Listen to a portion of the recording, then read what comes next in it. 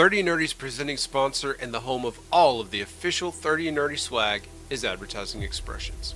Juice, what would Superman be without the big S on his shirt? Yeah. And what about Iron Man? What if he couldn't slap that Stark Industries logo on everything? You know, Clark and Tony, they probably go to Advertising Expressions, like us, for all their advertising needs. Oh, yeah. And so should you. And when you need your own symbol, like for work, church, school, a team of super friends maybe, check out Advertising Expressions. They can help you get your name and logo in front of as many people as possible, as often as possible, for as long as possible. That's right. So whether you're a billionaire, playboy, philanthropist, or faster than a speeding bullet, check out Advertising Expressions at advertising-expressions.com. Or give them a call at 423-586-3270. And tell them the Nerds at 30 and Nerdy podcast sent you.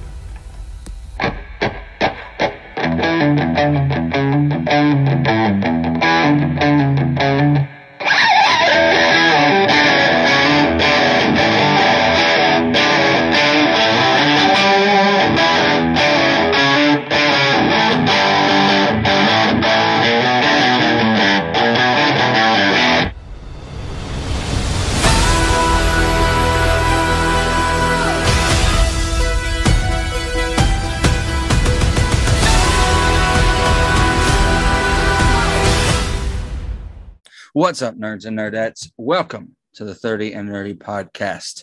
I'm your host, the sweet tea of the nerdy South, the Duke of Nerds, Tyler Mack, the bard of this party, if you will. And of course, my co-host, the juice is loose.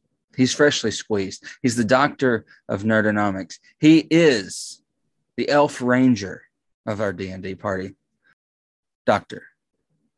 Davis. What's up, Doc?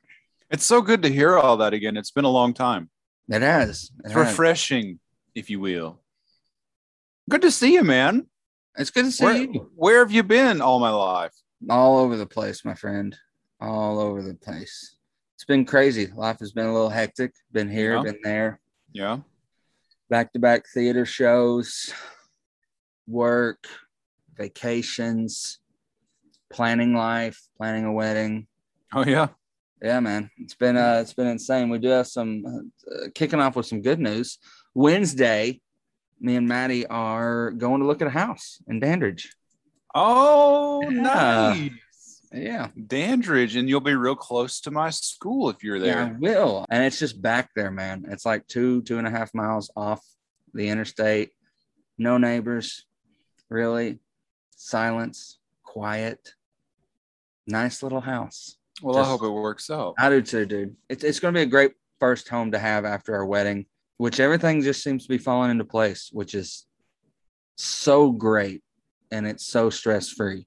So hopefully this is something that will also just fall into place into our lap. It's been great. I'm excited for you, dude. I'm really excited for you. You deserve all this good stuff. So, well, thank you. How has life been for you? Pretty good, man. Right now, I guess I can go ahead and say this because one, this won't release for a couple of days, and two, my wife doesn't listen to the show really. So my wife and my daughter are in Jacksonville visiting an aunt right now. They left early this morning and drove down. And I decided to find I'm tied up for the next couple of days, so I couldn't go with them. But I got myself a flight. Tuesday morning, I'm going to fly down and surprise everybody and nice spend a couple days in Jacksonville. So looking forward to that. I haven't been on any type of a like vacation or anything like that in a really long time. So looking forward to just kind of chilling by the pool and being with the family and, whatever. Yeah. And then come back next week and get back to the grind, So I can't complain, your summer is slowly chipping away, my friend. We're halfway done. Yeah. Halfway done. And then I'm going to be right back into teacher director mode. So yeah, trying to enjoy the peace and quiet while I can. Let's see some things that we have missed in my absence. You all announced that you're doing this big musical, high school musical at a high school. That's the plan. It's Go perfect. Wildcats. It's fantastic. Hope to get to help out, seeing as how Yeah. I've got some experience in East High School on the stage. Yes, you do. A little bit. little bit. But that's exciting, man. Number one, because, you're starting something new, and it's always cool to see, the excitement behind it and the passion and seeing people get on board with it and seeing a show come together. I know I'm preaching to the choir here, but it's just a beautiful thing. And Always. I can't wait to hear stories of you seeing something you created for the first time ever come together. Yeah. So that's going to be awesome to get to experience. And I hope it goes really well. I can't wait to see it all come together. That's what we're hoping for, brother. That's what we're hoping for. So it's going to be, anything starting out, it's going to be bumpy. It's going to be tough. And we're going to get there. You got to start somewhere, right? Absolutely. There's some quote that I love. It's like the journey of 100 miles begins with the first step, or some such thing like that. I love that. So that's the way I'm looking at it. Like it's, I am someone who, how can I say it? I want as close to perfection as possible. And I think that's, if anyone who knows me, like as well as you do, or several other people, that's something you could say about me. I want something to be the best that it can possibly be. So when you're starting out with something and you run into those rough spots, it can be really frustrating for me. And so I'm just trying to keep that mindset of like, this is going to happen, but it's going to be okay. And it's going to get to where I want it one day. And it's all going to be awesome and beautiful and amazing. So that's the mindset I'm trying to go into next year with. But just remember, you got to help me remember that. I will. And also one thing I want you to remember is that it's a dangerous business, Juice, going out your door. You step onto the road, and if you don't keep your feet, there's no knowing where you might be swept off to. Wow. Did you just come up with that? I've never heard that before. Not once. It's a quote from you may have heard of it. Oh, it's a little book, little novel, novella, maybe. I don't know. Called The Lord of the Rings. Oh, yeah. Yes. It's one of my favorite quotes. Yeah, it's like D&D, right? Same thing. Yeah, sure. So let's kick off with some news and current events going on. A lot going on. Oh my goodness. So a follow-up Jon Snow series with Kit Harington. Your thoughts? I think the end of Game of Thrones was met with such distaste by the majority of the fan base. I think that Jon Snow was a fan favorite. I think that's safe to say, wouldn't you? Right. Yeah. So I think that this is their hope of like redeeming the franchise, maybe reviving it in a way, like giving some attention back to it, and maybe hoping that they can make up for the ending that the people weren't crazy about.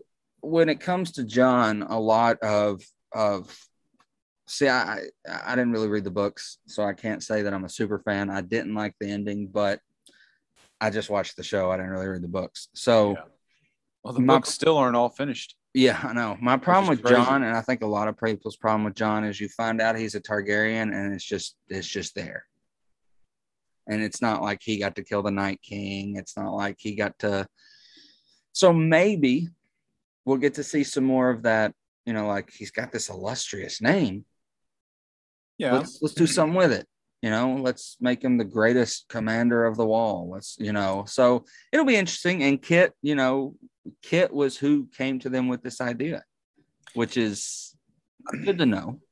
I just wonder like what it's going to be about, because the big threat is wiped out. Like they won. So like what is the big over? Is there another winter coming? Is fall coming? I don't know. I'll definitely watch it. Oh, I'll watch it for the basis of Kit Harington. But I just got to say, okay, like to play devil's advocate here, the moment when we found out, when it was confirmed that Jon Snow was more than just a bastard, like he wasn't just some nobody after all this time, and he's been destined for all these great things. And then you have that moment of actually, no, he's somebody really significant. Yeah. That yeah. wasn't satisfying for you? No, it was after that. Okay. Like, okay. I wanted him to have a one-on-one with the Night King. Like, it should be a Targaryen that kills the Night King. It should be the descendant of blah, blah, blah. It should be Jon. I'm not saying that I wanted Jon on the throne, but I don't know. It's just after. That would have been too easy, I think. Yeah, that'd have been probably too easy of an ending. In the time since Game of Thrones has ended, you know, at the time, like, I really tried to fight for it. I tried so hard. It's just not a battle that I can win, you know. And honestly, at this point, I have to just admit, like, it was underwhelming. I get it. I totally get it. It didn't ruin it for me, and I was okay with it. I didn't mind so much, but I can admit it wasn't like, yes, you know, like so many other moments throughout the show were. So I can see that. I've grown to realize, because I would say that even though the Supernatural finale was better than Game of Thrones, it was still not what a lot of the fans wanted. It wasn't what Jensen Ackles and Jared wanted, and a lot of it happened because of the pandemic. They had to just rush something. Okay. So ending things are hard. Yeah. For anything. It could be the greatest show. I mean, we've seen terrible endings and a lot of great things. I mean, but we've also seen great endings. And I guess the thing I would say to most Game of Thrones people who are still like so livid that they can't even talk about it is move on. There's so much content out now. Yeah. Like, you can find something else. You know, Wheel of Time's pretty good. Marvel's dropping stuff. The Boys is out. You know, it's move on. Okay. I mean, if you're a book enthusiast and all that, like, I get it, but there's so much out there that can bring joy back to your life. Absolutely. So have you been keeping up with any more of the Ezra Miller drama? Bits and pieces. I know we can't find a him. mess. We can't find him. He is hiding out with this poor family, holding them hostage. Didn't they send a tweet like, "Oh, I know you're looking for me, and you'll never find me"? Yeah. They are. They're hiding out somewhere in the wilderness, holding this family hostage, and they've been accused of like grooming this kid or something. And I don't think you come back from this. Yeah, not a good look, Ezra. I don't think they're going to release the Flash. Honestly, I mean, not made an answer. What do you do? Anything, but do you release it? I don't know, man. I just kind of feel like after all the work that's been put into it and everything, I would maybe put it. They put disclaimers on things all the time now. Like the last 2 episodes of Obi-Wan had disclaimers, and The Boys had a very interesting disclaimer this past week, which we may or may not get to. So, you know, maybe something like WB or whoever we have parted ways recently. Blah blah blah. However, due to the hard work and the efforts and talents contributed by so many individuals besides the one person, you know, we want to continue with the release of the movie. Maybe that's the wrong answer. Look, I don't know. But I want to see it. I want to see Keaton. I'm selfish. Yeah, I want to see that. I want to see Keaton. Exactly. So I think you release it and just cut ties, and it is what it is. As we say here in the South, bless their hearts, man. DC, they're trying so hard, and they just cannot get a win. Like, they're on the verge of it all the time. 3 steps back. Absolutely, every time. And I hate it. I hate it for them. Yeah. You know, we get Peacemaker and all this great stuff happening. Like, everybody's looking forward to the Flash. What's going to happen? Michael Keaton, OMG. And then here we are. Yeah. And then having to deal with the whole, you know, Aquaman 2 Amber Heard situation. Like, how exhausting it must be to work for, you know, anyone involved in this. Oh my gosh. My therapy bill would be through the roof if I worked over there right now. Oh yeah, no kidding. So in some more comic book news, there's a recent interview with Christian Bale talking about Thor: Love and Thunder. No, first off, I'm very excited about this because Yes. he has polled as the best MCU villain yet in previews. That's big, dude. Like that's a bold statement. There are some preview people who have been like, he's going to scare the living daylights out of some people. I cannot wait. Good. I can't wait. He looks terrifying. But you know what they say? You either die a hero or you live long enough to become the villain. What happened to you, Bruce Wayne? What happened to you? But in the interview, what was funny is somebody said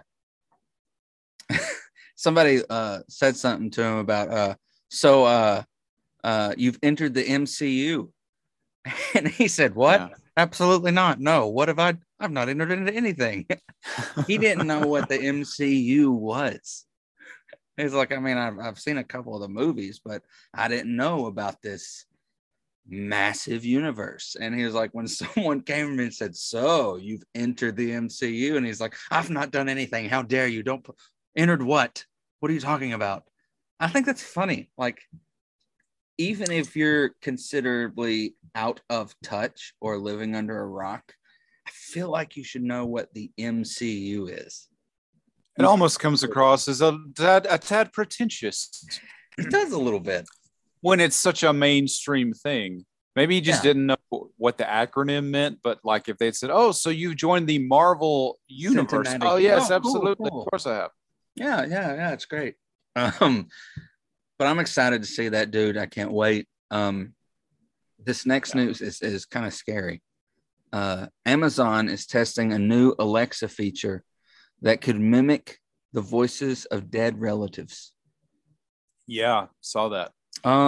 Why? Some people, I think, would find that very comforting.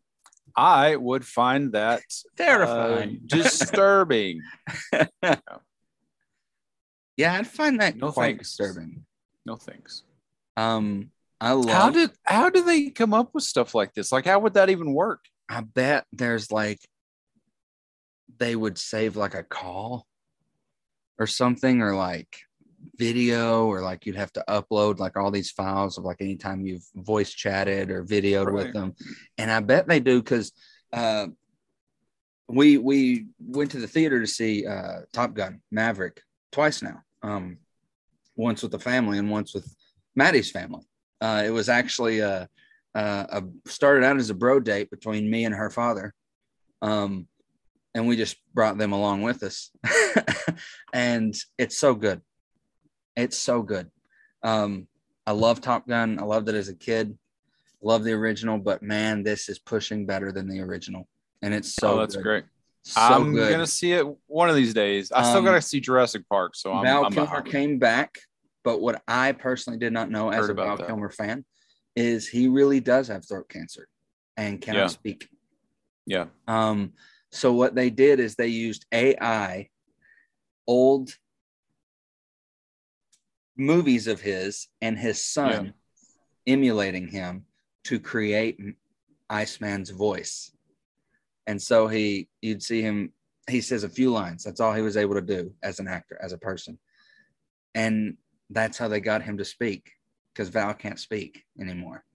And it's sad because this is Doc Holliday. This is Iceman. This is Batman. And to see that, this has happened to someone like Val Kilmer, I was like, oh, God, it broke my heart. But what we can assume, this is probably his last role that he'll ever do, right? What a glorious ending, with such fanfare and all the success that this movie has, attained. That's a great way to. What's crazy is it hit me in the theater when I realized it. That's why he played Silent Bob in Jay and Silent Bob Reboot, because he really can't speak. Yeah, that's God, it's heartbreaking. Some more heartbreaking news. John Williams says that Indiana 5 could be his last film score.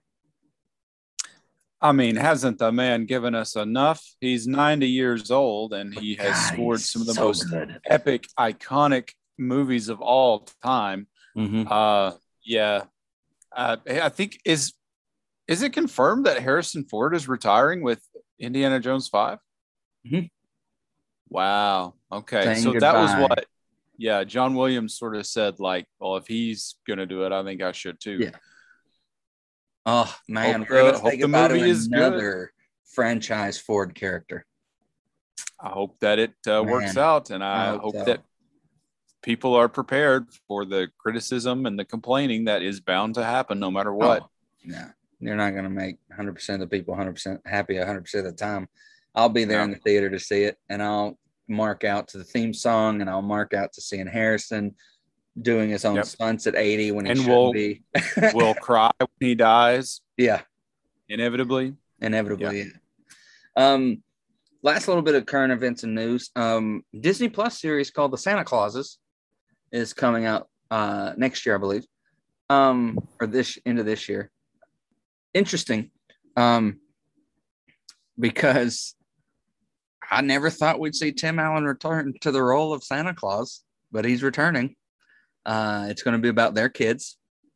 In the first concept look of the family portrait that they posted, there's no sign of Charlie. Mm-hmm. So it'll be interesting to see if Charlie is even a part of the show. It'd be kind of upsetting if he wasn't. Right. Because he was in all movies. I saw some people were complaining that Bernard wasn't part of the show. I'm like, Bernard wasn't in the third one.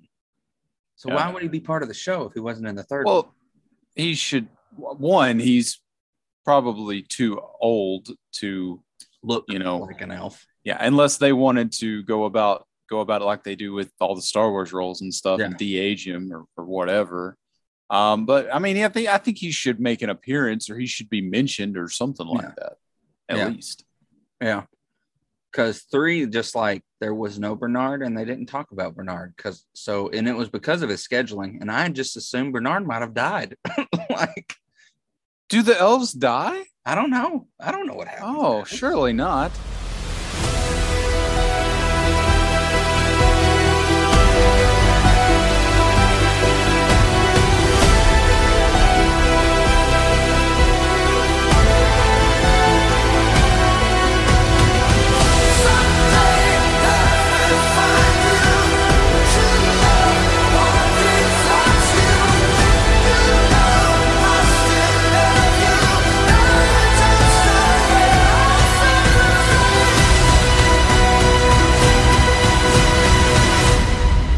Couple topics of choice past the news and past current events I want to talk about here. First off, let's talk Obi-Wan. Oh, I believe people have had time. Finale has happened. Some of us have probably watched it 3 or 4 times and still teared up every time and still marked out and nerded out and every time that they've watched it. And got goosebumps literally every time that they watch the finale again. I'm right here with you. I feel that. It was a great show. I really hope there's a season 2.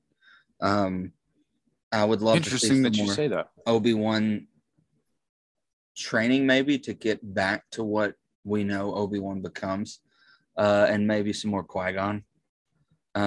Yeah. You know, I said, like, some shows like WandaVision, I'm like, I don't need a season 2. There's no need for it. But I think there's still some fun things that they could maybe do. I agree. With Obi-Wan, I agree. Especially 100%. If you could get Liam to do a couple episodes. I think you could do another season. Now, I'm not saying give me 3, 4, and 5 seasons of Obi-Wan. You've only got so much time to play with. Right. I liked it, man. I liked the series. I know there was a lot of weird problems that some people had with stuff. I had an issue. I thought that it kind of created a plot hole or a continuity problem with her knowing that his name's Obi-Wan as a child. Because when you flash forward to A New Hope, in the message, she just says, years ago, you served my father in the Clone Wars. Why wouldn't she say, remember me, you saved my life, once, with your help again. So have you thought about any of that? Like, I mean, a little bit. Leia did seem very formal in her message, right? In Star Wars. So I get that. I also just feel like she addresses him by his name, Obi-Wan Kenobi. She knows his history. Years ago, you served my father in the Clone Wars. He's a family friend. And obviously, he's someone that her father, Bail Organa, would have talked about. And regardless of the events of the show, right? He would have probably talked about his friend Obi-Wan. He was this great hero and blah, blah, blah, blah, blah. So I think it's acceptable to think that she was a family friend. Now, it has been 10 years since the events of Obi-Wan when we see Leia again in A New Hope, right? Yeah. She looks a lot different. So maybe she's, maybe he wouldn't recognize her or something like that. And she's just clearing it up. I don't know. Yeah, maybe. But I also, to play devil's advocate to myself, if you do watch A New Hope, he says, I'm here with Ben Kenobi. And she goes, Ben Kenobi? And her reaction, like, my old friend. Also, so there are two schools of thought. Let's also remember that her son, she names Ben. Not Obi-Wan. Ben. So I think that if you're looking for that kind of whole, like, to just, like, trash it on YouTube, like a lot of people seem to be, there's this one guy I follow on TikTok who claims to be this really big fan. His name's Soups. And first 2 episodes, man, this is the best Star Wars content we've ever gotten in the Disney era. Blah, blah, blah, blah, blah. Episode 3 and 4, I am disappointed by Obi-Wan Kenobi right now. I am disappointed by this. This is what the show should be. This is what the show should be. This is what they're doing. The last 2 episodes, this is the best finales we've ever. And I'm like, dude, you guys suck. Like, legitimately, this fan base is so toxic. It's so hard sometimes. It's so hard sometimes. And I'm just like, crazy. Oh my God. Just you can have your qualms. Like, I have my qualms, but like, I'm not going to vlog about it just for my viewers. Okay. So here's my thoughts on the whole season 2 thing. I am anxious and excited, and I support any Star Wars content that they're going to give us. Okay. And that, that, like, no matter what, I'm going to enjoy Star Wars because it's Star Wars. Yeah. That's me. With Obi-Wan, I feel like if we didn't get a season 2, I'm okay with that, because I get a little, I loved Obi-Wan, the whole thing, the whole experience. I loved it. But I cannot lie and say that I didn't get a little uncomfortable with the Leia and Obi-Wan relationship, that they were so close and everything, even though I just defended, the thing we were just talking about. It made me a little nervous. Like, there's only so much time that Obi-Wan can spend with Leia and Obi-Wan can spend with Luke and spend with Vader and all this before we get into really dangerous territory of messing with the stuff that's already established in Star Wars, right? So if there's going to be a season 2, I feel like we don't need to see Leia. No. Should be done. It was great to see her. She was a nice surprise. And the young lady who played her was magnificent. She was so good. I loved all the Leia stuff. That needs to be done. Unless we're getting a Leia with a different story and we got Millie Bobby Brown playing her in the future. That I would be okay with. But for Obi-Wan season 2, I think it should be, Qui-Gon teaching him all the Force stuff or whatever. How to come back, and then and maybe even bring in Cal, have Obi-Wan and Cal do an entirely separate quest that goes against the Empire. Bring in what's her name, Seer, and Cal and the captain, and have and it can be a launching point for Cal. Yeah, and I agree, and have that happen. But no Leia, no Luke. Like, we've seen them as kids. Yeah. You don't want to, like you said, you don't want to spend too much time around them, or you canon stuff. I was really nervous in the finale when all the stuff with Reva was going on, at the farm with Luke and everything. By the way, I think it's really cool that they gave this cool story to Uncle Owen and Aunt Beru, who got fried in the first 20 minutes of the first movie. But, they've got this cool story now. Like And you they're see how BAs, Uncle Owen gets the limp.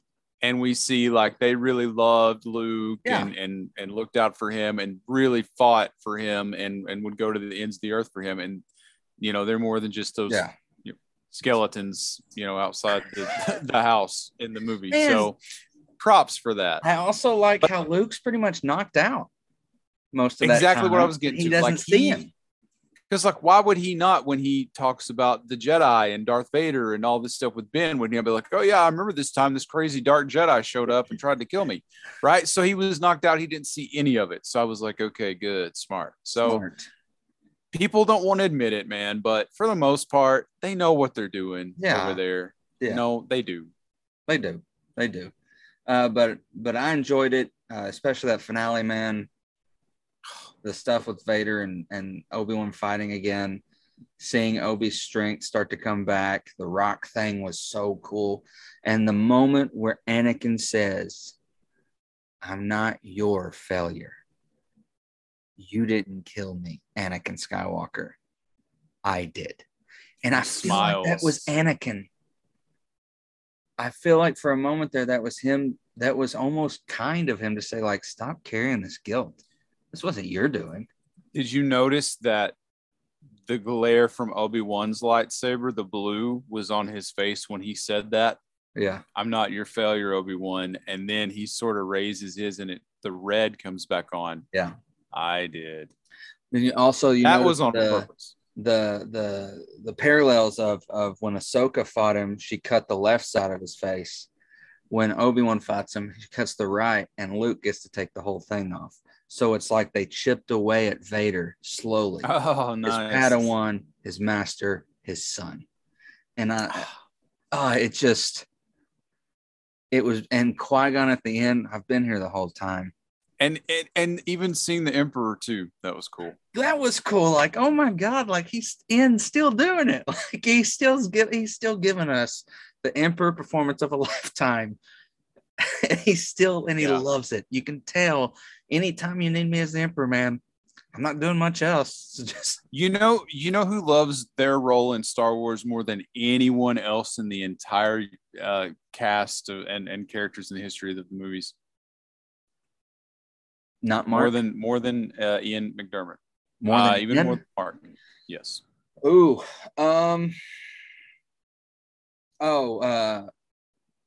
Is it what's his name that plays Willow?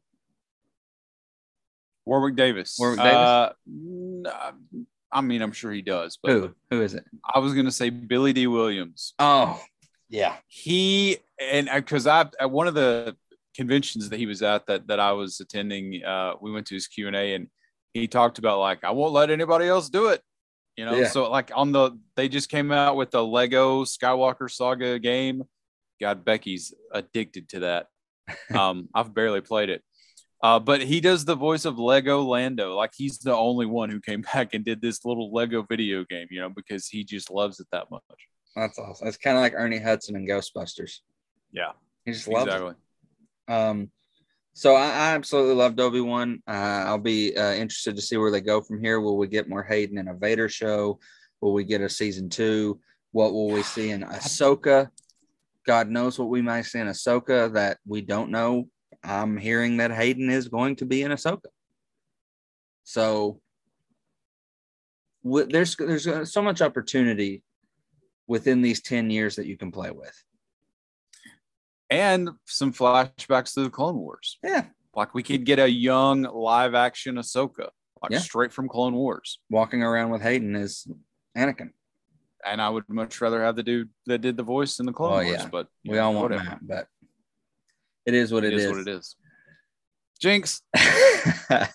Moving on. So I've been wanting to say some thoughts on this next thing.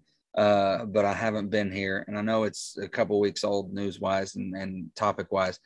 Joker sequel. And I've spent some time alone with my thoughts with this after I read this. My first question is why? I really loved the Joker. Yeah. I really loved Joaquin's version. I really loved the story they told. There's so many people that dislike it because they feel it's not comic book enough. And to you, I say, good. There's so much comic book out there. Give us something real. And they did. It was beautiful. And I saw it as a one-off, and I didn't need, I mean, what do you do? You don't want to dive too much into the mythos, because then people are going to start expecting crossovers and other characters and a darker version of DC and who's going to be this Batman to this Joker and blah, blah, blah, blah, blah. And two, I love Lady Gaga. I love Lady Gaga. I've loved her since day one. When people were shit talking her and calling her crazy and weird, and I was like, that's theatricality, baby. And that, I know exactly what she's doing. She's getting attention here. Step one, get the attention. Step two, show them what you got. Step three, normalize yourself. So, but Gaga's Harley Quinn, or Darker Harleen Quinzel, whichever version they gave us. We already have a fantastic Harley Quinn in the live action world, and I would be so afraid that people would look at Gaga and say, you are not Margot Robbie. This is not as good, blah, blah, blah, blah, blah. Three, the musical aspect. I get it. They both can sing. They've both proved it, especially her, really well. And I could see them turning it as like, oh, this music, he's in the asylum the whole time and the musical's going on in his head. I already see this happen, the writing on the wall, if this movie does happen. At the end of the movie, he'll have been in the cell the entire time, just sitting, and the entire movie would have been in his head. So these weird musical moments weren't actually happening. Kind of like they weren't actually boyfriend and girlfriend. Or he stages a musical. But at its basis, after that first one was released, we were told by both Joaquin and Todd, there's no need for a sequel. Why do you want a sequel to something we already did that was beautiful? I'll tell you why. Because money talks, baby. Money At the end of the day, it doesn't matter how much crap you talk about money and chasing it in your first movie. If they come to you with a buttload of money for a sequel, even if you know you can't do as good the second time, everybody takes the money. Yeah. I don't care. You could be the greatest human being on the planet and you take the money. And I hate that because you know how much of a fan I am of Joker, of his chaos, that there's so much to him, but there's not much to him at the same time. He's so, you could analyze the Joker for a year and not get it. That's what I love about the Joker. But I was happy with one. I was like, I don't need, I love musicals. I love Lady Gaga. I love the Joker. But I personally don't need it. Or really want it. I'm in the same boat.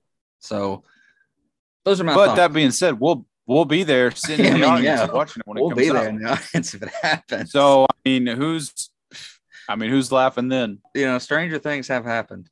The last topic of choice I want to talk about, and I wanted to get your thoughts on, is what in the hell is going on in WWE right now? It's a madhouse. I feel like I stopped watching for a while, and I didn't even have time to watch wrestling or even watch the Snapchat's weekly catch-up top 10 videos or I just, but then I started seeing like Stephanie stepped away. Vince is stepping down now. Stephanie's coming back. Is Triple H going to have to come back now? Undertaker's going to lace his boots up one more time, for one event. Brock Lesnar's back because of, an injury to Cody. And it's like, what the hell is going on at WWE? So Vince McMahon is being investigated by the WWE Board of Directors for, some unethical behavior, I suppose, because he hired a paralegal, I think, and her salary was $100,000 a year. Ooh. And the next year she got bumped up to $200,000 a year. That's, even in big companies, that doesn't happen very often, right? So apparently she left the company and was given like a $3 million severance package. And she signed an NDA indicating she would not reveal or disclose information about an affair that she allegedly had with Vince McMahon. And the head of talent relations, John Laurinaitis, Johnny Ace, stepfather of the Bella twins. Yeah.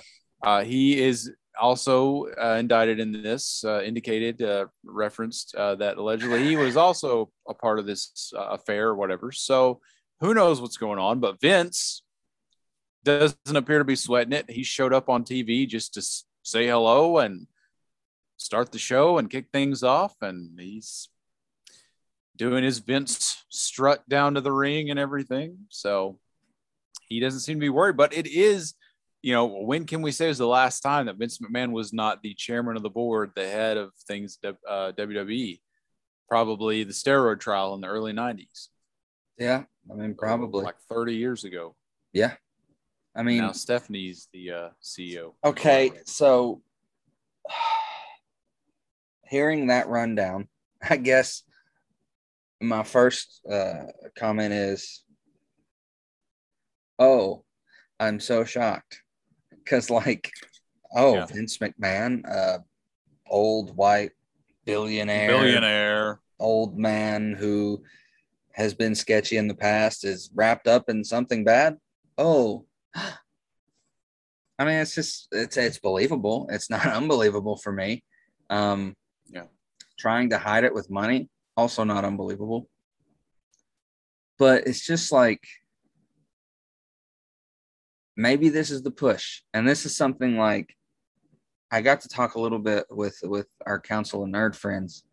Rich was like, as bad as this sounds, maybe this is the push that we need to get him out and let Triple H start booking stuff and running the show. No, Vince McMahon is still running the show, guys. Yeah. He's still, yeah. Even if it's via text, he's still in charge. No, he's there. He's there. There's nothing they can do that says, oh, you cannot be here. I mean, nothing's really changing, I don't think. Yeah. That's crazy, man. This is insane. What a strange time in wrestling it is. Very strange time. So, also a lot to watch, a lot to talk about. We're caught up on Miss Marvel. We started Umbrella Academy. After we get done recording this, I'm going to finally start The Boys season 3. Oh, geez, man. I know it's killing me. You're not allowed to go on vacation during this conversions of all these shows coming out all at once ever again because you're so behind. And The Boys season 3 is the best season of The Boys so far. If you haven't seen The Boys, go watch The Boys. And it has been so hard the past few weeks knowing the things that I know and not being able to talk to you about it. Well, hopefully by tomorrow night, I'll be caught up. You need to remedy this quickly. I will. You'll know because I'll be in the group chat going, oh my God. Because I knew Herogasm was being done. We talked about this after season 2. We dropped that they were going to base a lot of the season off of the spinoff Herogasm, which is I can't remember if it happened between issues 1 or it happens. It's volume 5. It's volume 5. It's like a volume spinoff. 5 of The Boys, and it's a spinoff. Yeah. See, I haven't read all The Boys, but I read Herogasm because somebody said, stop what you're doing, go ahead and read this story because it is the wildest. I've never seen anything like this in comics. And if they're even able to do half of what they do in the show, which this show gets away with a lot, probably more than any show I've ever seen. I'm excited. Number one, I know it's been killing me not to watch it because my boy's in it, and he's back with Kripke, and he's in season 3, and he's freaking Soldier Boy, and I'm like, God, why am I not watching it yet? And he's fantastic, by the way. Good. Yeah.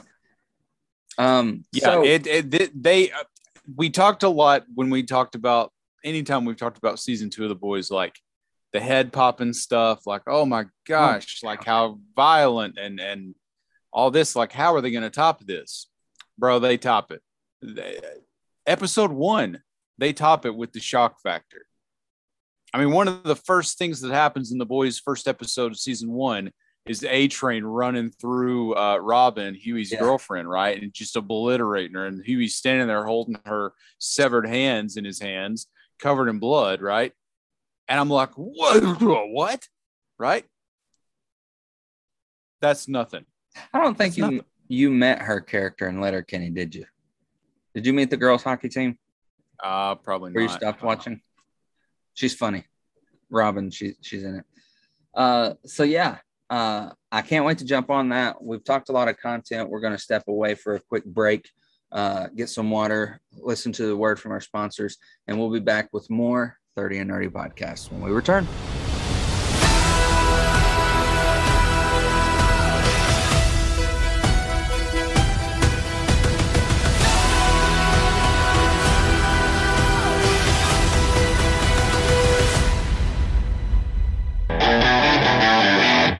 Hey guys, my name is JT. What's up, everyone? I'm Darren. Hey, what's up, guys? I'm Josh. Hey guys, I'm Christian. Hey, what's up, y'all? This is Dominic, and we're the East Coast Avengers. We're a group of 5 friends who get together weekly and talk about everything that's going on in the nerd universe. Whether you're a fan of Marvel, DC, Star Wars, video games, comics, or anything else nerdy that you can think of, we're the podcast for you. You can find us on Anchor, Apple, Spotify, Google Podcasts, or whatever streaming platform you use to listen to your favorite podcasts on. You can also catch us on our YouTube channel where we release tons of content such as vlogs, unboxings, TV and movie recaps, and trailer reactions. So if those things sound good to you, then check out the East Coast Avengers podcast. We hope you enjoy. 30 and Nerdy Podcast is brought to you by Tennessee Legend Distillery. Established in the summer of 2015, Tennessee Legend Distillery is more than just another moonshine stop in the Smoky Mountains. From our multi-award-winning, silky smooth salted caramel whiskey, to our King Snake 2-year-old bourbon whiskey, our local favorite vodka, and even our legendary line of cream liqueurs, there is something for everyone. Focusing on a small town vibe, our family and friend owned and operated business has kept us grounded to the heritage of the volunteer state with our fun, courteous, and smiling staff. Come in for free tastings and leave with your spirit of choice, whether it be Richard's Damn Good Gin or the legendary Hammershine. You can find us on social media by searching Tennessee Legend Distillery, where you can see behind-the-scenes features, new deals, and our always fan-favorite Thirsty Thursday cocktail recipes. Now, we do have 2 locations here in Sevierville, one on Highway 66, one on Newport Highway. We also have locations in Cookeville and Nashville. If you do visit our Sevierville location located at 870 Winfield Dunn Parkway, tell them the guys at 30 and Nerdy Podcast sent you. You'll receive a free shot glass and 15% off your purchase. What are you waiting for? Come be a legend at Tennessee Legend Distillery. Cheers to you, nerds.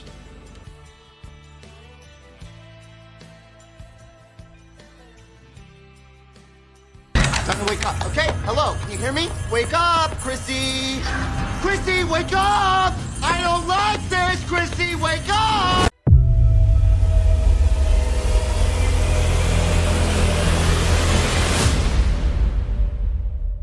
Welcome back, nerds. And we're going to take a little turn into something that we typically do not talk about, but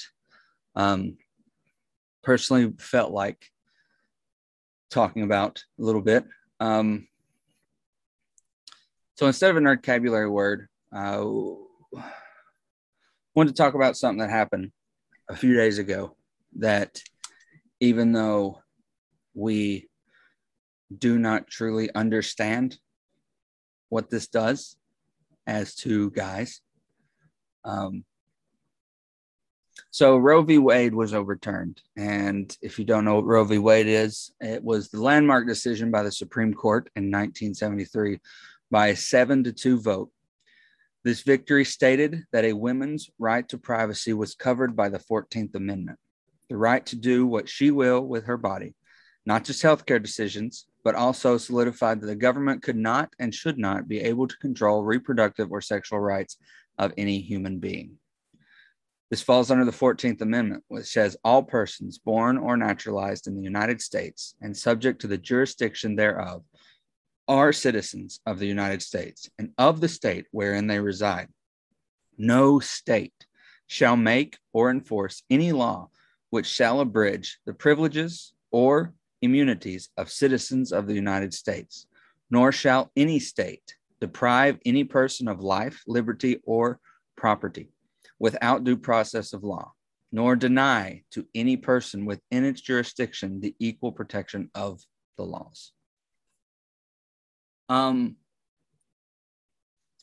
So I don't want to linger too much on about this, but as someone with a sister and a fiance and cousins and a sister-in-law and a mom and just many amazing, beautiful women in my life, and I know you feel the same way, it's devastating. We here at 30 and Nerdy are shocked and outraged by what happened. As I said a few minutes ago, as men, we don't understand. As straight white men, we have never had our rights challenged or taken away at any time in our lives. And it never has been that way for any straight white male. I know that some circumstances keep you from commenting too much on it, Juice, but it's another black eye in a long list of black eyes on our country. And anyone who's celebrating, which I have family that is celebrating, and quote unquote friends that are celebrating, it's sad to see you celebrating that. That basically what happened was now the government can control. Sure, we got rid of it at a federal level, but now your state government, if they chose to, I know there are states that are not going to outlaw it. They now can tell you, a woman, what you can and cannot do with your body. And we are saddened by it. And we are sorry that in this day and age, in 2022, there are people in this country that feel that women shouldn't have the same rights as us. And I really hate that. I know this is kind of a solemn turn of things that we normally want to be. We normally want to be an escape, but we also want to fight for our fellow brothers and sisters for all rights, no matter what you believe in, where you live, or how you live. We are an open podcast to all, and we are so sorry. I know it's been a very dark week for half of this country now. This is not something that affects just Democrats. This is not something that affects just Republicans and Democrats. This is something that affects all of us, because if you have a woman in your life in any aspect, even if you don't believe in it, it does affect them in the long run, and it will affect the future generations. I don't know where we go from here. I know that there's a lot being said and a lot being done, and all I can say is that you have a voice here. We will speak. We will stand beside you and stand up for you. But that's all I can say is I'm sorry. I hate it. I really do. Some people believe that great regression happens before massive progress. And I hope that that's what's happening here. I really do. But I just felt that I wanted to say something, and we needed to to address it. But we're here for any of you. I'll just say that I put my stamp of approval on your comments, and I'll leave it at that. Thank you for saying all that. And I feel the same. And that's all I'll say. So let's slowly dive into a little bit of what we're talking about today. Okay. So we are discussing Stranger Things. Now, if you haven't caught up, that's probably the first thing in the long line of things that dropped. So you've had some time.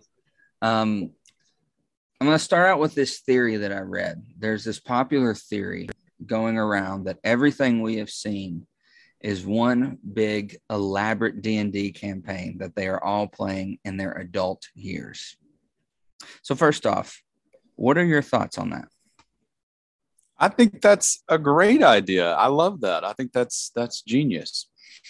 Okay. Or there needs to be some sort of full circle, ending like that. Like everybody's sitting around playing D&D, or their kids playing D&D, or something like that. I think would be so satisfying. Yeah. So I am in favor of that. It's a fun theory to think about, like all this, like Elle's not really Elle and has superpowers, and it's like her name actually is Jane, and she's married to Mike, and that's how they introduce her character. And Dustin's this, and this is how they meet Steve, who's actually it would be interesting, and I would also love to hear what you all think about it. If you have individual theories that are different than that, or if you think some people, I've seen comments on this theory thinking that it was comparable, and I saw this and I audibly laughed alone in my room.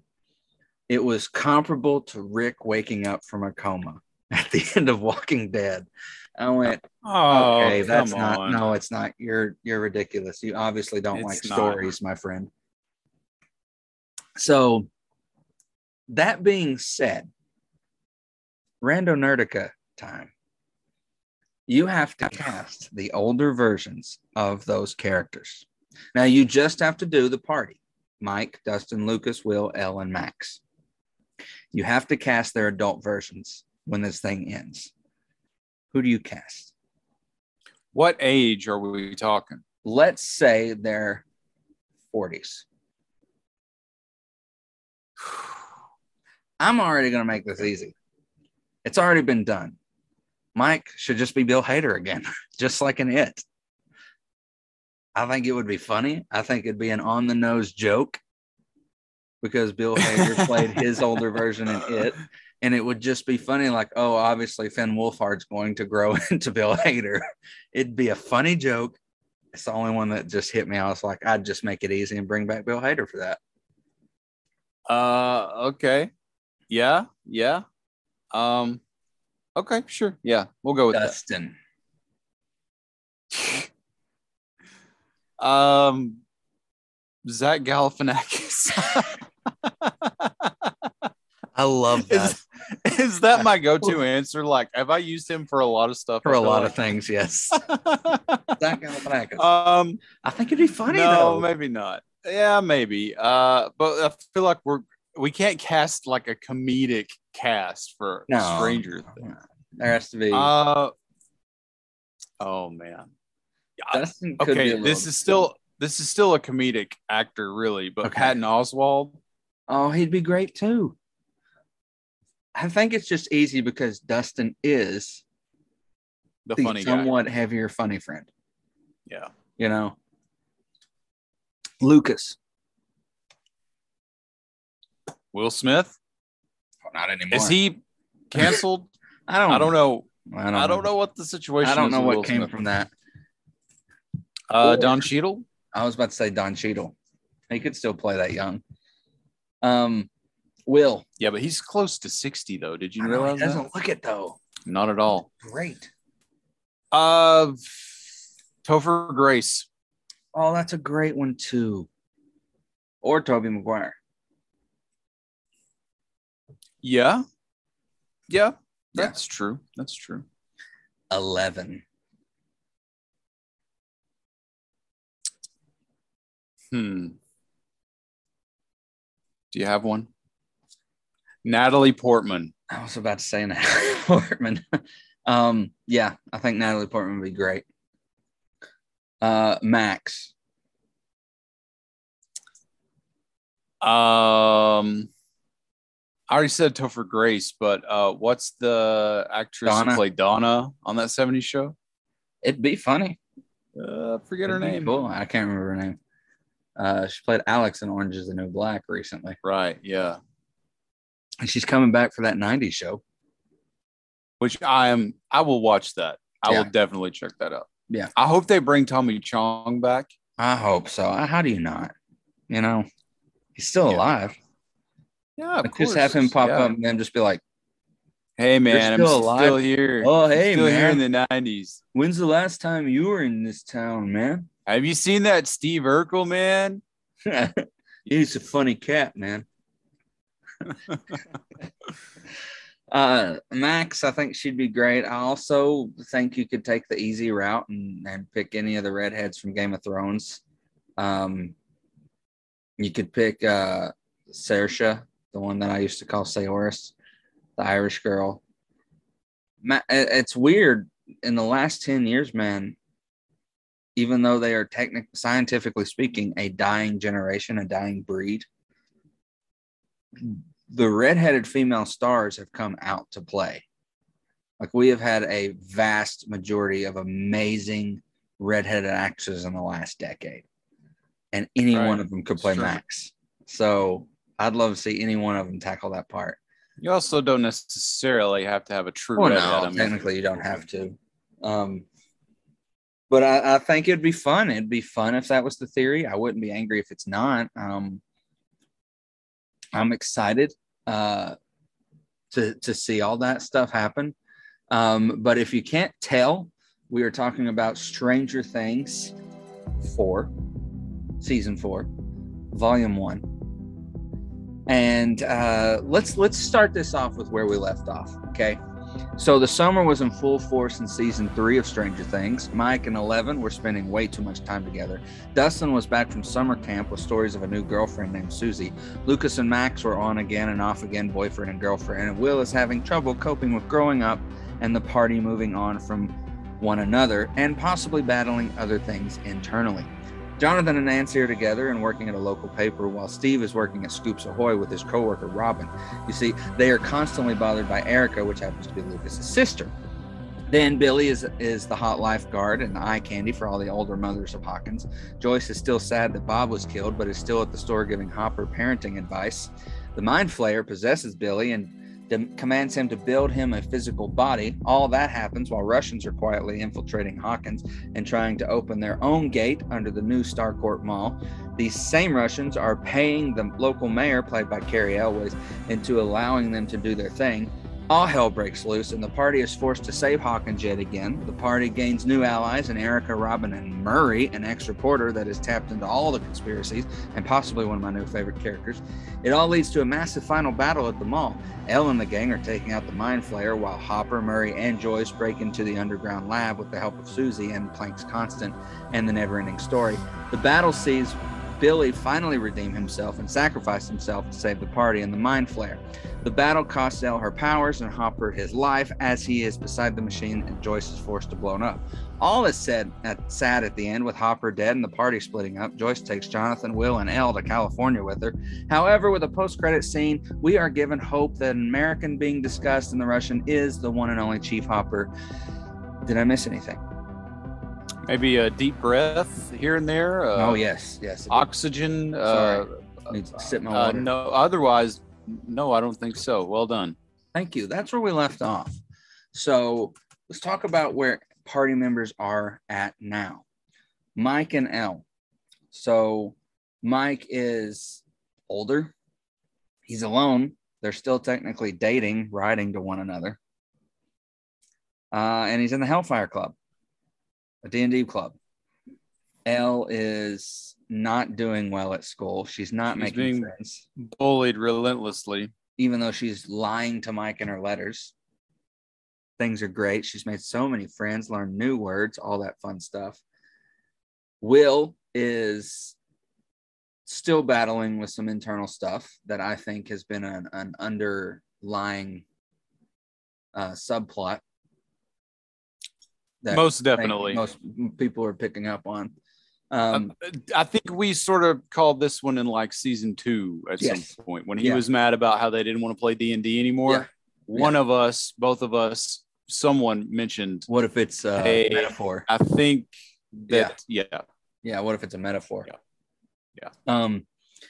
So he's having a rough time. Doesn't really have a lot of friends either. He's actually pretty quiet most of this season. Dustin is in town, part of the Hellfire Club, having his grades changed by his hacker girlfriend, Susie, because he's failing Latin, I think is what he's failing.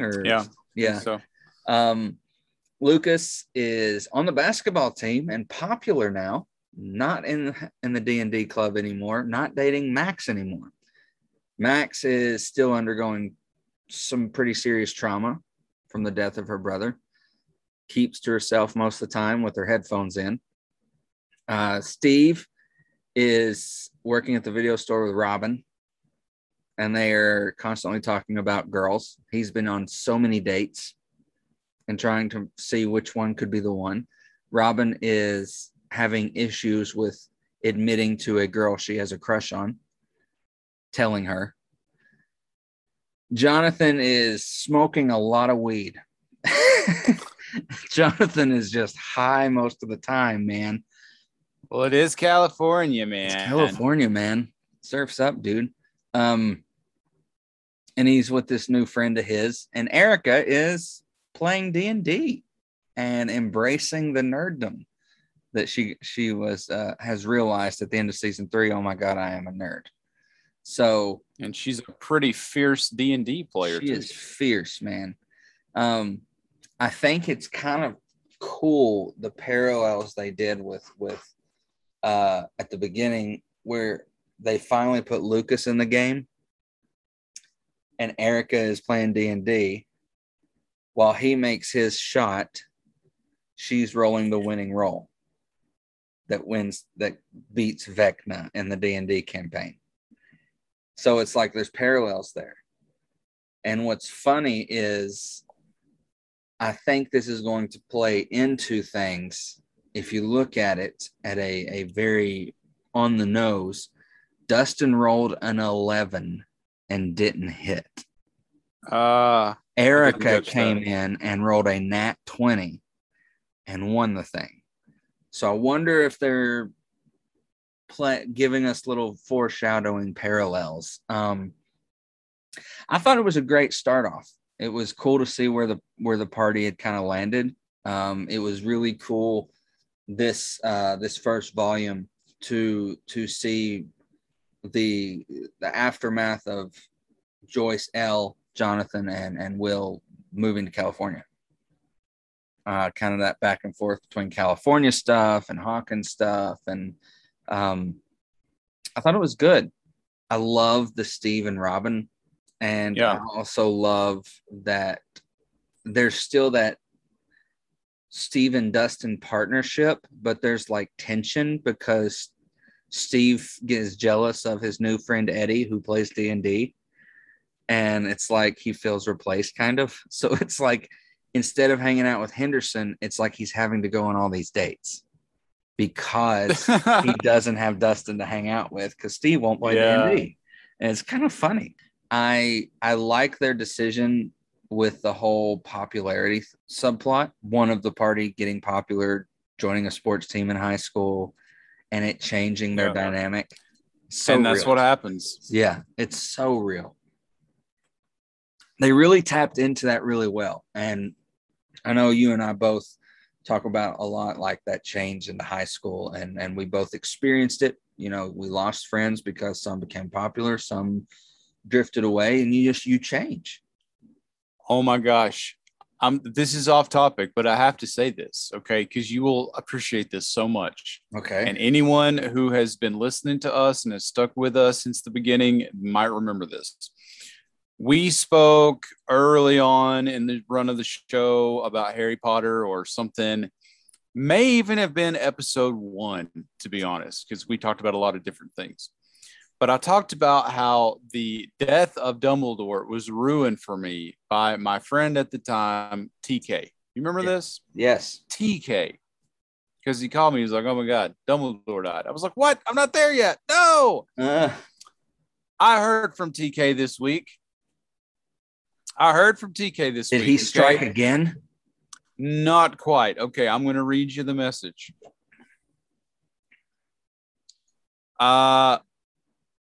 He said, like, basically, he said something kind of unrelated, and I responded, and he said, P.S. Dumbledore is dead.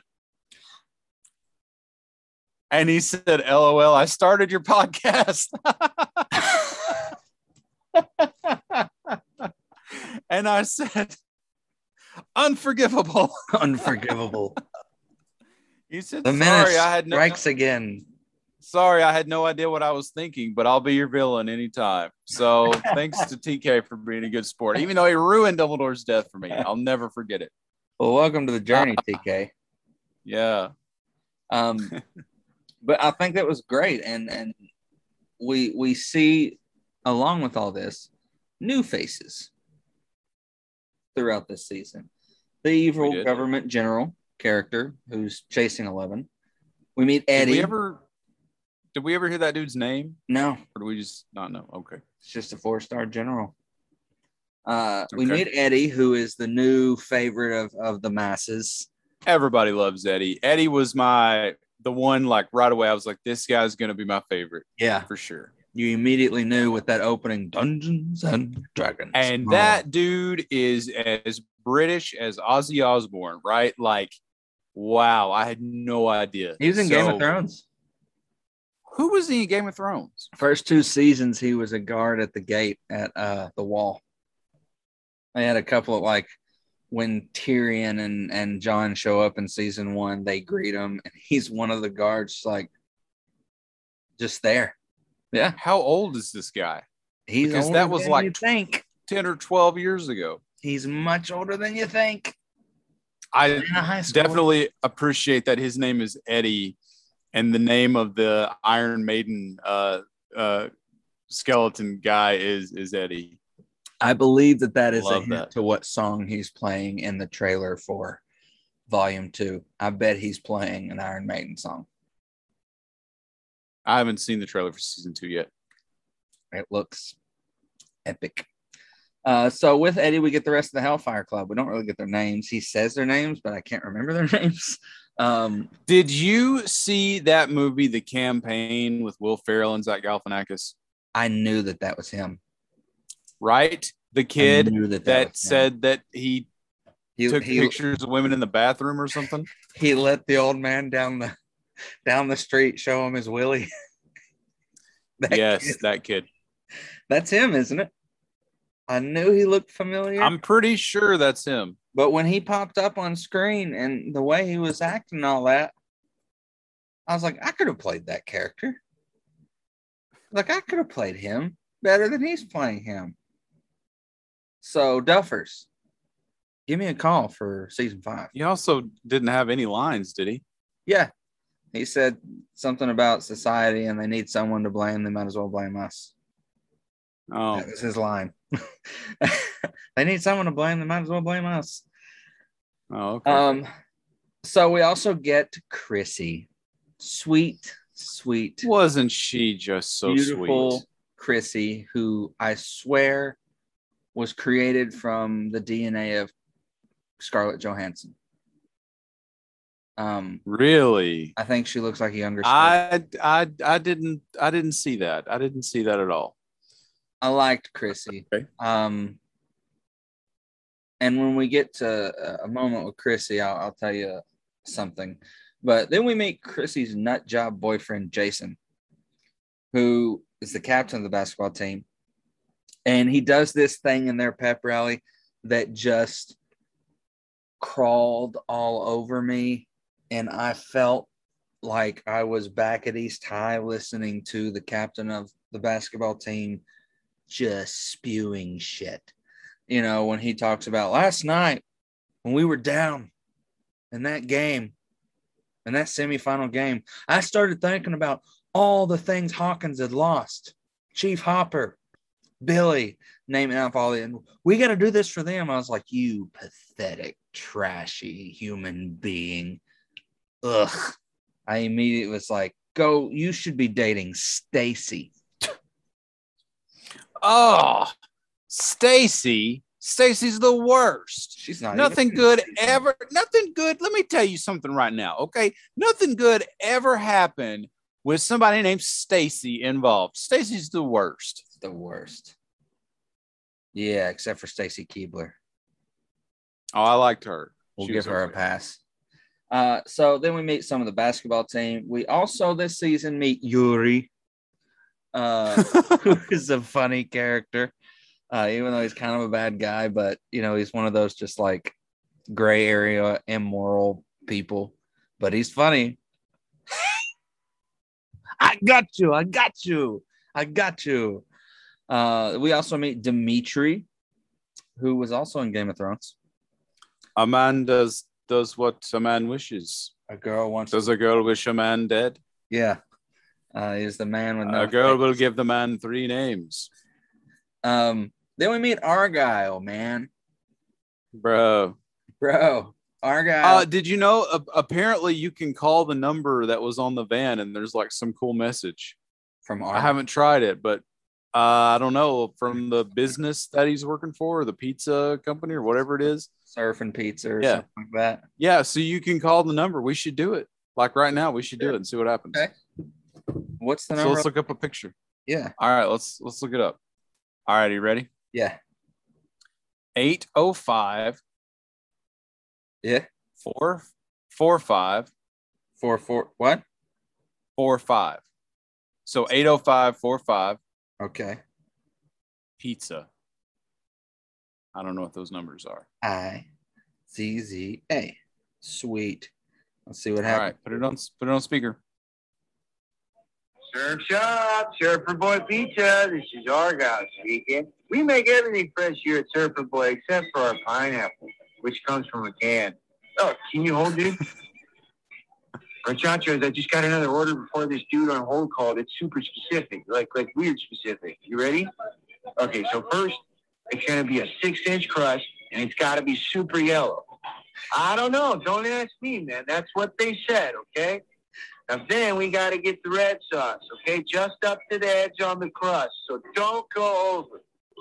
And next, they want, and this was really important, 4 chunks of white mozzarella, 3 habaneros, nice and bright orange, 2 green pepper slices, gotta let that habanero sing, man, and then just one piece of blue cheese on top.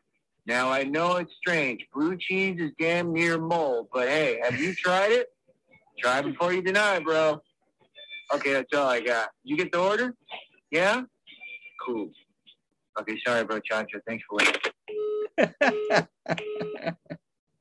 Oh, nice. Well done. Well Good done, job. marketing team. The guy who played Argyle probably improv that whole thing.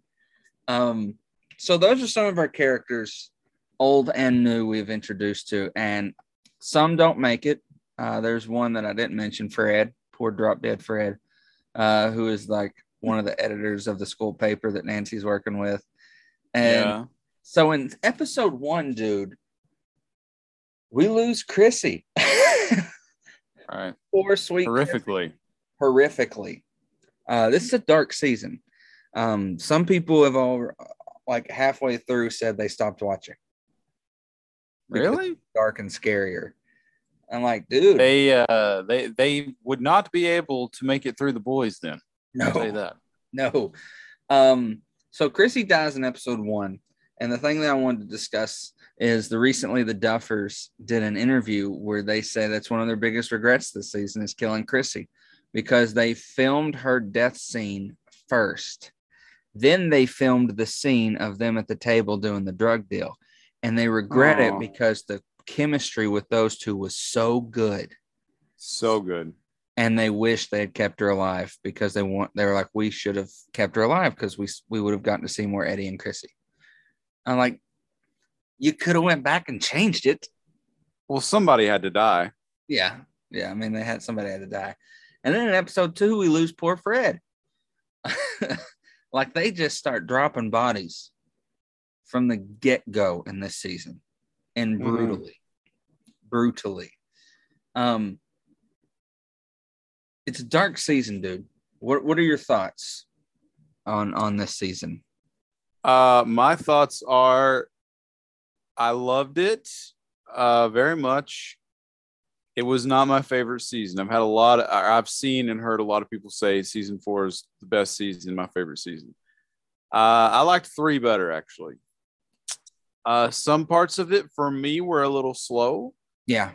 I will preface that with my attention span is not great. And I say that a lot, but that's the truth. So it was tough for me to sit through a movie length episode of a show, you know? Yeah. I do, even though I enjoy that slow burn and everything. The 11 stuff to me got a little slow. I had a hard time with some of that, but I love the big bad this time around. I love the big, spin at the end and how everything's sort of tied up and everything. Really appreciated that. And just sort of like the growth of all the characters. Yeah. I'm enjoying seeing where they're at and where they're going and everything.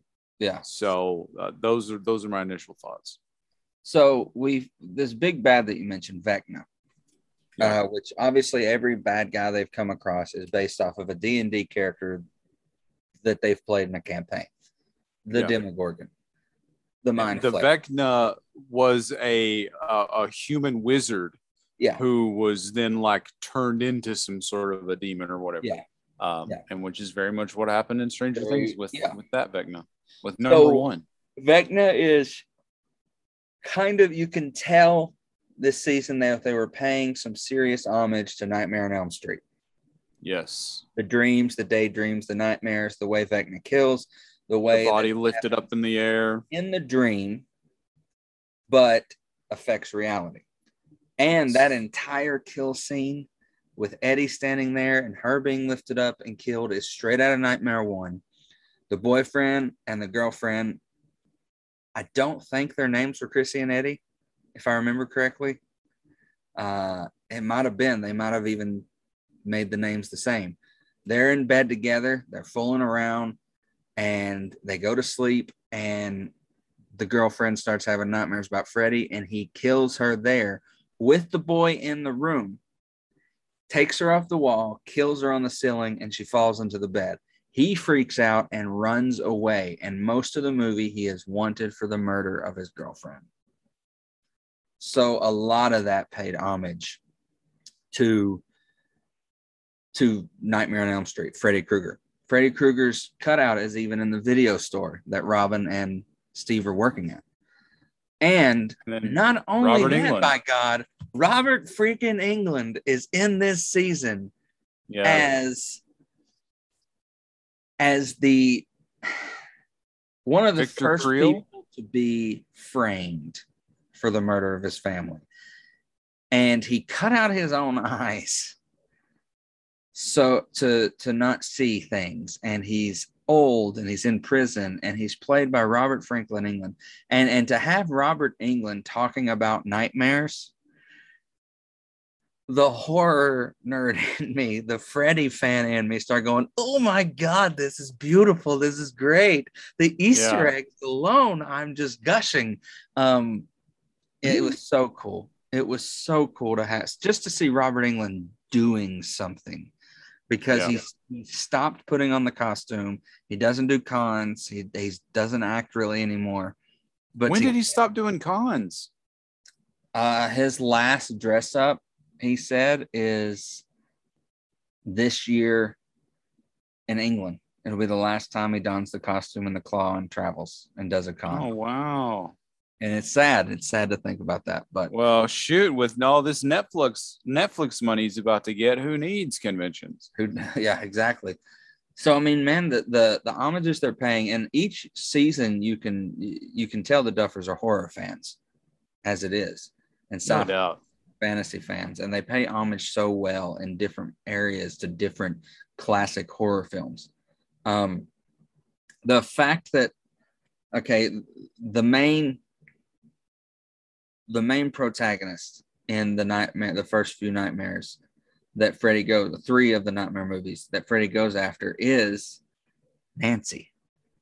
Yeah, is the main female, and hearing Robert Englund say to her name at the jail cell, Nancy, that also I was like, oh my God, that's awesome. I was like, I need to talk to David about this. I bet he's also like, oh, that's pretty, that's beautiful. Those are the moments that you can tell who's working on this stuff is brilliant, because they're doing that for horror fans. Yeah. Vecna Alone Man is terrifying. But I will have to say one of my qualms is, and I think I've said this multiple times about many things, the shark in Jaws. Jaws is so terrifying until the last 15 minutes, truthfully. Because you don't see him. Don't see what's killing them. Freddy starts out so scary. Jeepers Creepers starts out so scary because you don't really get full body image. The feet at the bathroom stall with Chrissy, terrifying. The voice, terrifying. But the more we started seeing of Vecna, just full bodied and just in it, I kind of became desensitized to the fear of him. That makes sense. Yeah. Him already, like, the feet were scary, the voice was scary, the one hand is scary, but the more you showed him every episode, I got less scared of Vecna. Oversaturation, I guess. Right. Yeah.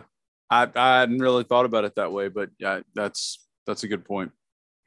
So what are some of the moments that you have either really enjoyed or just moments that stick out for this first? Well, I think the big revelation in the end, like seeing the origin of the Vecna and, connecting that story of 11 at the beginning of really the whole series and all that good stuff, that was clearly one of the highlights. Yeah. I loved the scene with Hopper and the guys fighting the Demogorgon. That was cool. Man, that was some intense stuff. And it sort of reminds you, like, the Demogorgon was really like the big bad of season 1, really, Yeah. And now we've had such bigger and badder things since then. It's like, oh yeah, Demogorgon's not a big deal. But you are reminded of just how vicious and scary and what a big deal this Demogorgon really is. Yeah. So I enjoyed that aspect of it a lot. 10 of the 12 men in minutes. And I mean, and that reunion with Hopper and Joyce was just chef's kiss. It was beautiful. I love Hopper and Joyce. I love that. I love the stuff they gave Murray. I love the fact that they gave Murray badass moments, that he's a black belt in karate and he kicks ass. I love that, because that's not done a lot, because Murray is a comic relief character. But he can hold his own. But he can hold it. And we don't see that a lot in movies or television. Like, I mean, you don't see Jack Black's characters having a lot of quote unquote badass moments. You didn't see a lot of Chris Farley's characters having a lot of badass moments. And it's really cool to see, oh, I'm a black belt in karate. They're like, okay, yeah, you took with a bunch of teenagers, but he's kicking Russian butt. He speaks perfect Russian. It's like, oh, he's funny. And one of the funniest moments is when they're at the kitchen table and Murray is cooking for him risotto, and Jonathan and Argyle are high, through the stratosphere, and Joyce and Murray are talking the entire time about going to Alaska, and they're waving this big lie out to basically, cover for themselves. And when she looks at John, says, "So I'm really going to need you to step up this week." Wait, what? Your mom's going to Alaska, man. You're going to Alaska? And Murray's like, "Who's this guy?" Like, I still don't know who this guy is. That whole scene is just funny. Great comedy moment there. Any of the stuff with Eddie, like in the Hellfire Club, and Eddie's just sort of like they fear him, but they respect him and they admire him, all of those at the same time. And he's just this intense individual, and he's so in your face and intimidating and crazy. I loved those moments. Yeah. You already talked about it, but Eddie and Chrissy at the table, that was such a lovely, just a beautiful moment. It really and it made it so tragic that she died right in front of him later on. Because it leaves us, which is why I think that killing her was the right choice, and it makes us more sympathetic toward Eddie, right? Because he had this weird, odd dude who everyone has this idea of, and everything, and he has this tender, genuine moment with the most popular girl in school, and you're like, oh, look at this. He remembered his band from middle school, and then she has this horrific death in front of him, and he's blamed for the murder. Like, so now we're more attached to him, right? So it totally worked. And so I think it was the right choice. It was, and it was sad, and it was the right choice creatively. Because like you said, it gives us more of Eddie. But it also gives us this opportunity to see the evolution of the basketball players and Jason. Jason, who starts out the first couple episodes as this smooth talking, kind of nice to Lucas, captain of the basketball team. At first, when I first saw him, I thought, okay, him and Eddie are going to be the new characters that are brought into this whole thing and become part of the party for the next season or whatever, or have to help fight. But no, they took the entire different approach with Jason. No, Jason is the one who forms the mob and starts throwing out religion and starts throwing out, like, the devil's here in Hawkins, and I've seen the devil, and Eddie has powers because the devil is in Eddie, and we've got to get our pitchforks and our torches, and we got to find him, and we got to cure Hawkins. Herd mentality and hysteria. Yes. And it was just so, watching those scenes, like we were all together in the dark. And we've been, when I talk about this kind of stuff on the show, like if we have shows that we watch together, we're strict to it. Like it's taken us the last week and a half to dissect through Stranger Things, because no one lives in Chattanooga now, and we could only watch on the weekends when he was here and when all of us were together. So that's why it's taken me a lot of time with like Stranger Things and stuff like that. And so we're all watching, and it's just, you could hear a pin drop when that whole town hall is going on and Jason's doing all that stuff, because we were like, that would happen here. And that's terrifying to see how easy it was that this senior in high school could take the mic at a town hall, quote a bunch of stuff, throw around the devil and save and the devil's in Hawkins, and he could organize a mob of the town. Kudos to the guy who's playing him. He's doing it fantastically. But I was like, oh my God, this is terrifying. So that makes me think a lot of, there's this Bob Dylan song called With God on Our Side. And basically it talks about how all these terrible things have happened in history, but they justify it. The people who enacted these things justified it, by claiming God was on their side. Yeah. Right. So, but at the same time, it messed on getting the mob together to go after the beast. But at the same time, in the situation that these people are in, where these supernatural things appear to be happening and children are dying and stuff, like, oh yeah, you it's immediately going to create some hysteria and everything. So, and the only thing you've known in a small town in Indiana in the 80s is, if it's paranormal, it's God or it's the devil, Yeah. or it's because what you've been brought up. It's not possibly a science experiment gone wrong or the government doing something.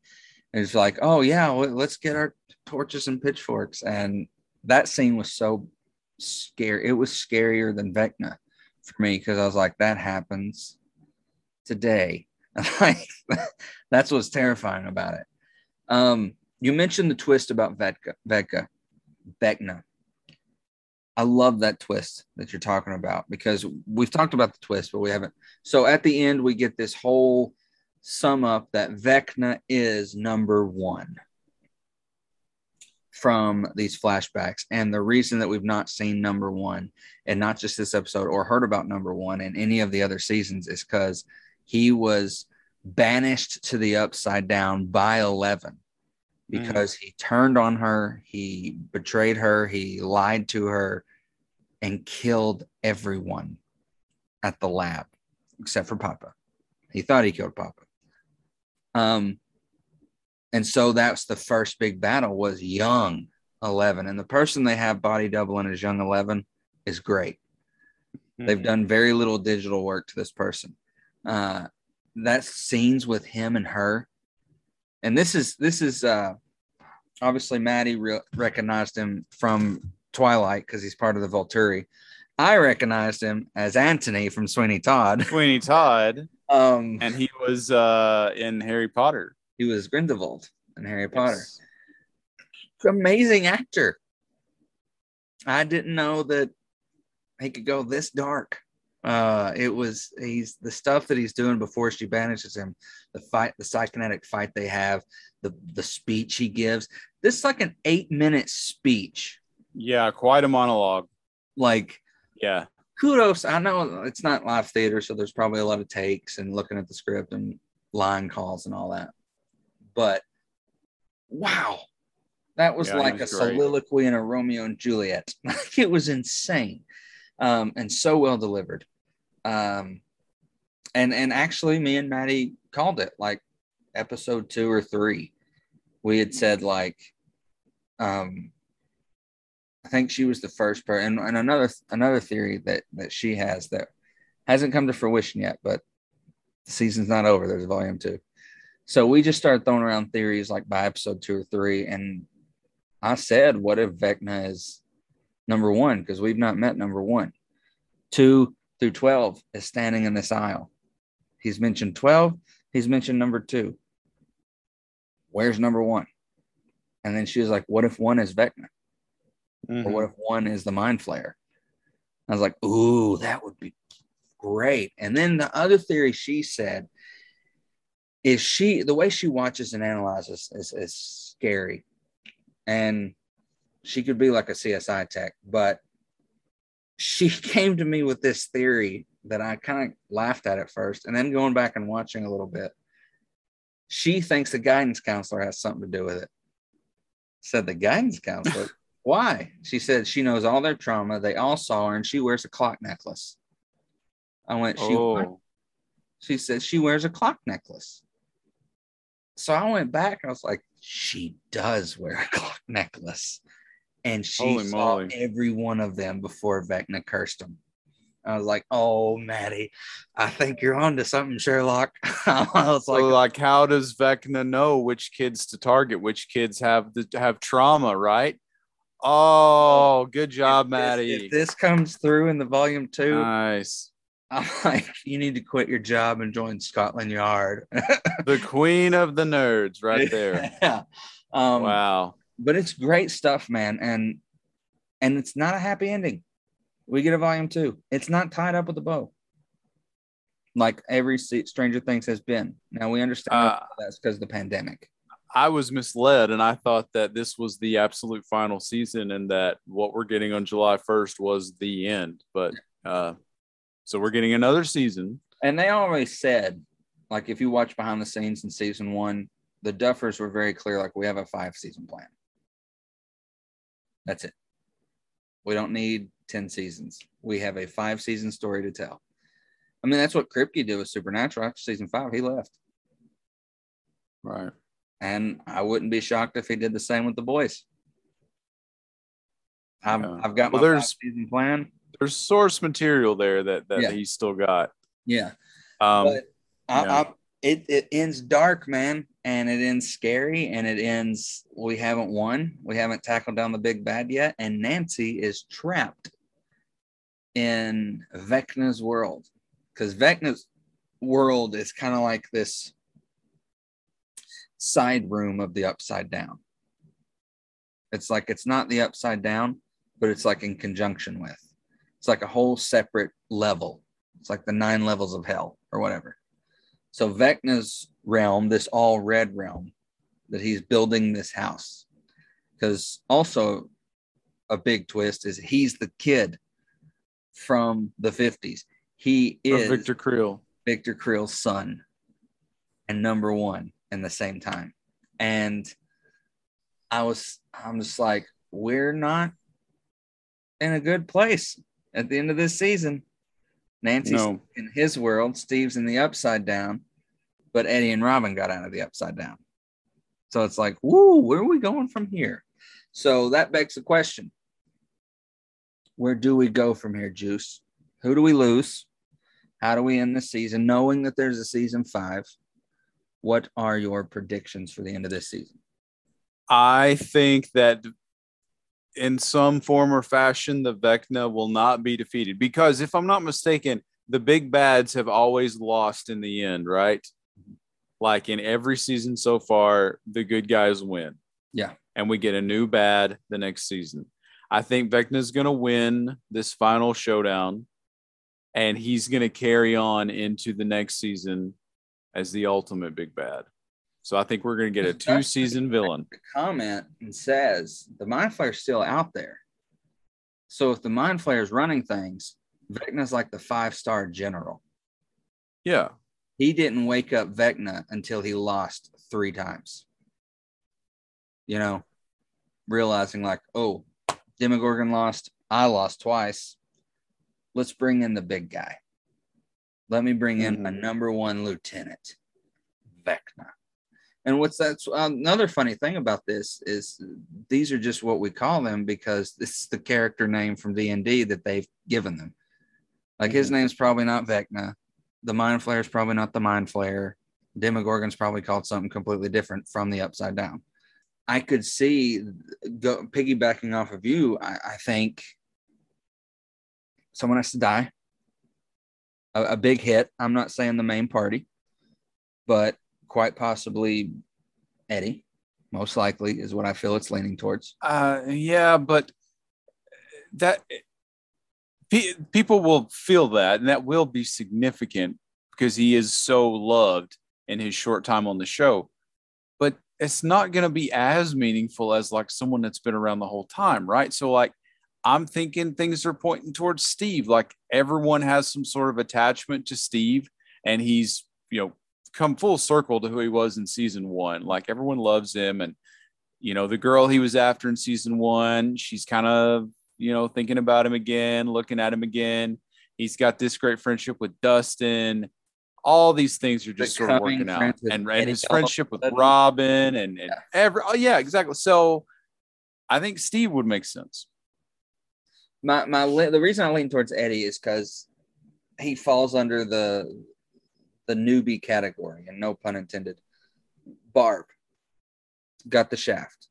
Bob got killed. Billy had redemption, got killed. Is Eddie going to follow that blueprint? That new person, 1 season, you fall in love with them. I think that the blueprint should be changed all around. Like just like I said, with the villain losing at the end every time.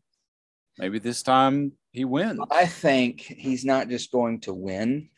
I think he's going to win. And I think season 5 truly will be the Battle of Hawkins in Hawkins. In the real world, yeah. Upside Down. I think we are heading towards an in-game scenario. Mm-hmm. And I think the Mind Flayer and Vecna and their army of Demodogs and Demogorgons, the military, the party, I think we're getting near this real world battle for the soul of So Hawkins. it's going to turn into like a dystopian, Yes. type of. Yeah. And season 4 will end with that. Like, they lost. And season 5 won't hit for 2 years. They've said that. Oh, Lord. 5 till 2 years from now. So That's we sit for 2 years with a bad. That's torture. And we'll just be like, oh God, they've killed this person and they don't even get to bury him, and they're in Hawkins, and Vecna walks through the portal, and we've lost.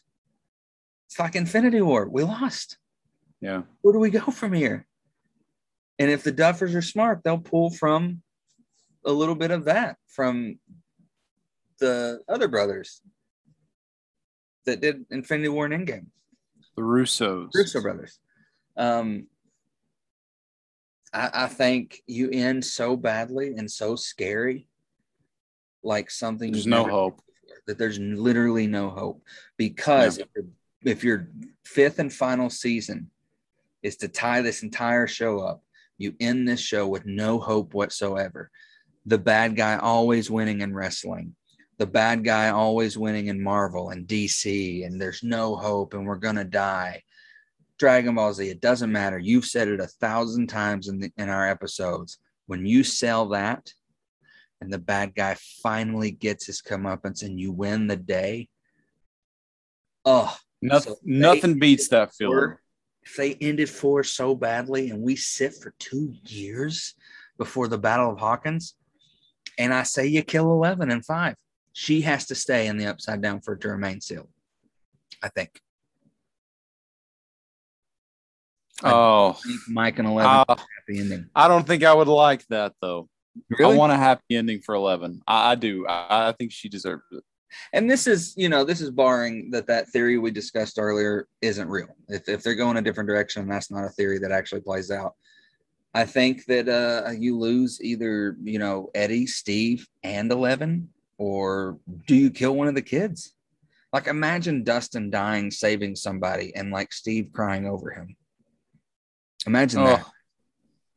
Or Dustin, that would hurt a lot. Oh, that would kill me. I mean, I'm wearing the hat. I'm wearing his season 2 shirt. I mean, I love the character Dustin because I feel like Dustin would grow into me.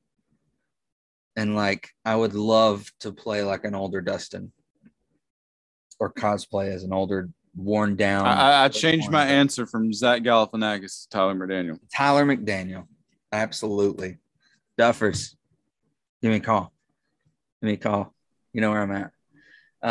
Or, maybe Murray sacrifices himself. Maybe this Dimitri guy carries on into season 5 and we get more of him, because him and Hopper kind of formed a friend. I want Joyce and Hopper to be together, and I want 11 to live.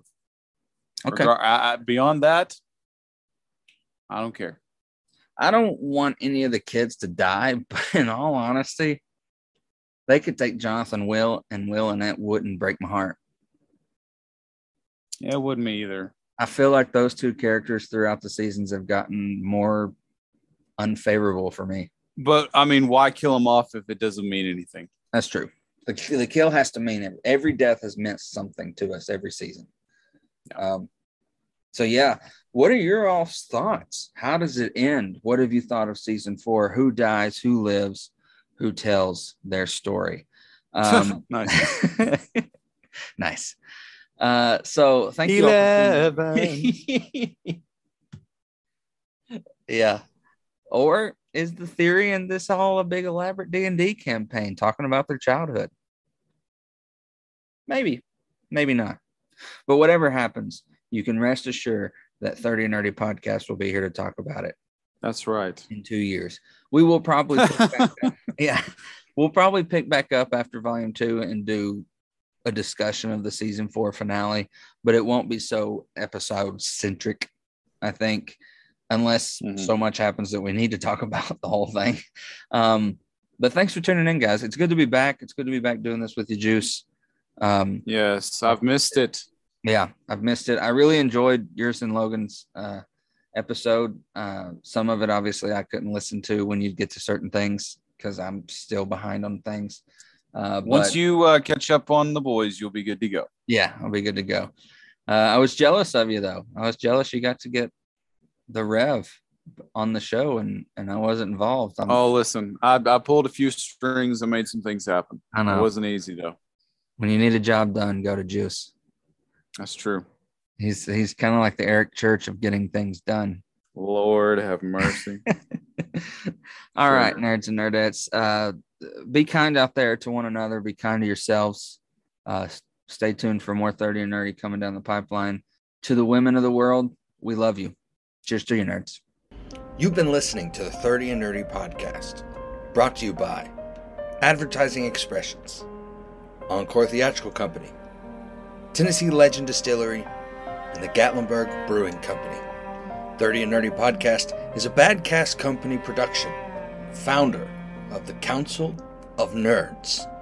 Survive the apocalypse by finding 30 and Nerdy podcast along with other amazing shows at podchaser.com. Looking for more on the 30 and Nerdy podcast? Check out the website, 30andnerdypodcast.com. There you'll find our directory. We're on TikTok, Twitter, Facebook, Instagram, and everywhere in between. To leave a voicemail, you can go to speakpipe.com/30andnerdypod, or you can leave an email, 30andnerdypod@gmail.com. Until next time, nerd up or shut up. Cheers to you, nerds.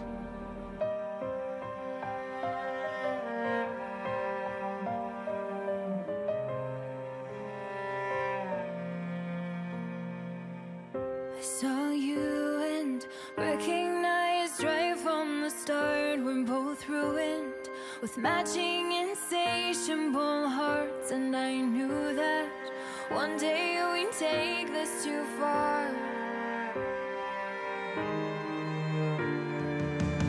My misgivings fade into nothing when I touch your skin and feel your heart beat next to mine. I'm not living if I don't have you at my side. I can tell